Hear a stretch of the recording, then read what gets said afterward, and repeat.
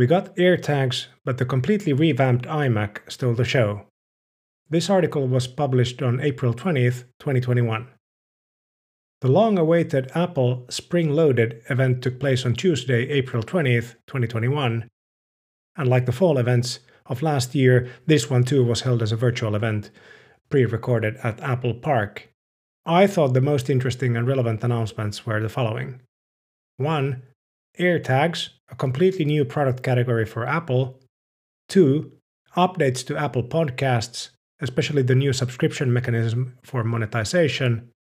3. The completely revamped iMac featuring the new M1 chip. And 4. The updated iPad Pro, which now also comes with the new M1 chip, as well as a Liquid Retina XDR display in the larger 12.9-inch version. Intro with Tim Cook. The intro segment was shot in a cool way featuring CEO Tim Cook walking and talking in a sunny Apple Park. Again, Cook spoke about the climate work Apple is doing and accentuated the goal of becoming 100% carbon neutral by 2030, which includes their entire supply chain. Cook also brought up new Apple Card features, of which the most relevant was Apple Card Family. It allows all holders of a shared Apple Card to build their own credit score history. Previously, only the main cardholder got the benefit of history accumulation. Apple Podcasts. In a quick segment on Apple Podcasts, Cook introduced big changes not only to the podcast app itself, but also to the way content creators can monetize through a new subscription mechanism. Here's how The Verge reported on this right after the event. Quote, "The company is launching subscriptions within the Apple Podcasts app. People will be able to subscribe to content from the app for extra perks like ad-free and bonus content, as well as early access. It'll launch in 170 regions and countries next month. It appears that content creators will have to pay Apple $19.99 per year in order to offer subscriptions, and Apple will take 30% of revenue for the first year and 15% for the years following." End quote. The app will also get a redesign with channels to help people find new content curated by their favorite creators. These channels will feature artwork, titles, and descriptions unique to Apple Podcasts. It'll be interesting to see how these new features will stir up the podcasting landscape, where Spotify has gained a lot of new ground lately, but where we have other interesting products as well, such as the highly acclaimed independent Overcast player. AirTags. As I wrote a few days ago, it was expected that Apple will release the AirTags in this event, and for once the rumors were true. Already earlier this month, Apple announced that it will enable third-party companies to locate lost items in the Find My app, but now they came out with their own new tracking product. An AirTag looks and works pretty much as anticipated. That is, you can attach it to keys, wallets, or anything else you want to find quickly and easily when lost. Your iPhone, together with the Find My app, acts as a compass, guiding you visually and haptically to the AirTag you wish to locate. It's apparently very accurate thanks to the U1 ultra-wideband chip found in iPhone 11 and 12 and in Apple Watch Series 6. As expected, besides talking about accuracy and precision finding, Apple also wanted to tackle concerns regarding security and privacy. AirTags feature unwanted tag detection and rotating Bluetooth signal identifiers to prevent unwanted location tracking. And naturally, there are accessories even for this little device. Can't wait to see the price of that handcrafted Hermes leather bag charm accessory. Apple TV 4K. In this segment, we got some updates on Apple TV Plus content, but the main announcement was the new Apple TV 4K device.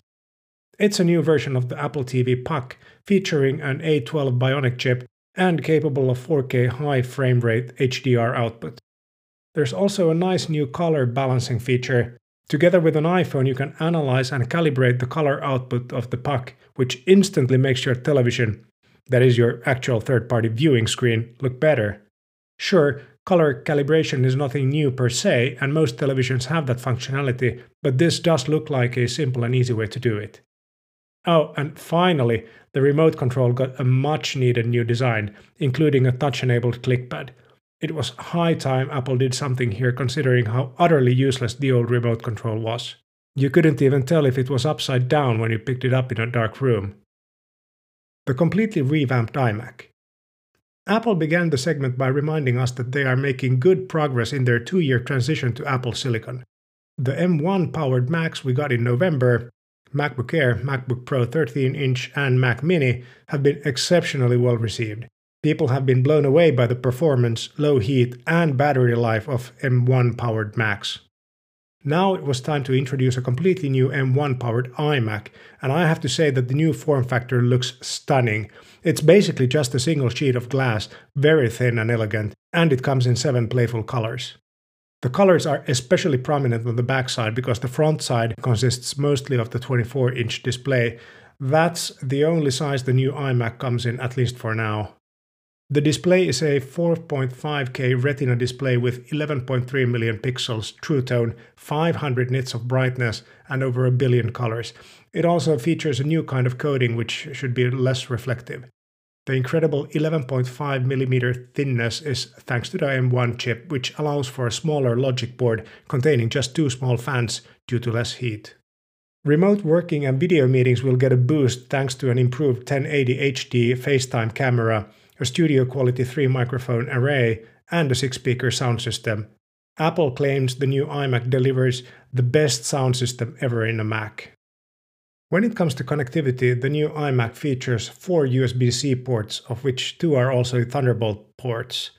There's also a new magnetic power cable which also has Ethernet running through it, which means that the RJ45 port is now on the power brick, and thus there's 1 cable less on your desk. Apple has also made some updates to the peripherals. The Magic Mouse and the trackpad look more or less the same as before, but now they also come in 7 different colors. The Magic Keyboard, however, now comes with Touch ID, which also works wirelessly. Looking at the pricing, the basic iMac comes at $1,299 and the high-end model at $1,699, but even that one will require some updates. For example, RAM from 8 to 16 GB and storage from 512 GB to 1 TB, which will drive the price even higher. In any case, a very compelling update to the iMac, and I'm guessing it will be a huge hit. iPad Pro. Finally, there were also updates to the iPad Pro, which, surprise, no longer comes with an A chip, but with the new M1 chip. Apparently, the new iPad Pro is 50% faster in terms of CPU power than the previous iPad Pro. It now also comes with a faster USB-C Thunderbolt port and supports 5G. The new 12-megapixel TrueDepth front-facing camera allows for some neat tricks in video meetings. That is, it can automatically pan and zoom when you're on a video call, making sure you're always in the center of the frame. Apple calls this feature Center Stage. The biggest iPad Pro update was the new Liquid Retina XDR display, which unfortunately only comes in the larger 12.9-inch version. It contains innovations previously only seen in the high-end Pro Display XDR and comes with crazy specs like 1000 nits full-screen brightness.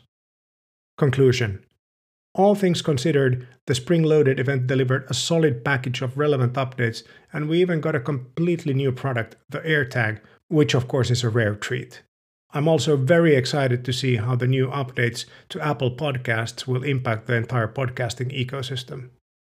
The new iMac with its stunning new sleek design stole the show, at least in my opinion, and I'm definitely going to take a deeper look at the specs, because soon I will need a Mac capable of editing 4K video. The new iMac can handle up to 5 streams of lossless 4K video, and its Retina display is beautiful.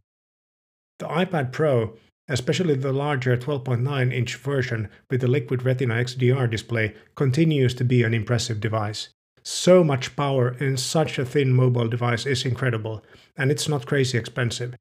I would expect that more and more people will choose an iPad Pro together with a Magic Keyboard to function as their primary mobile computer instead of a MacBook Air or Pro.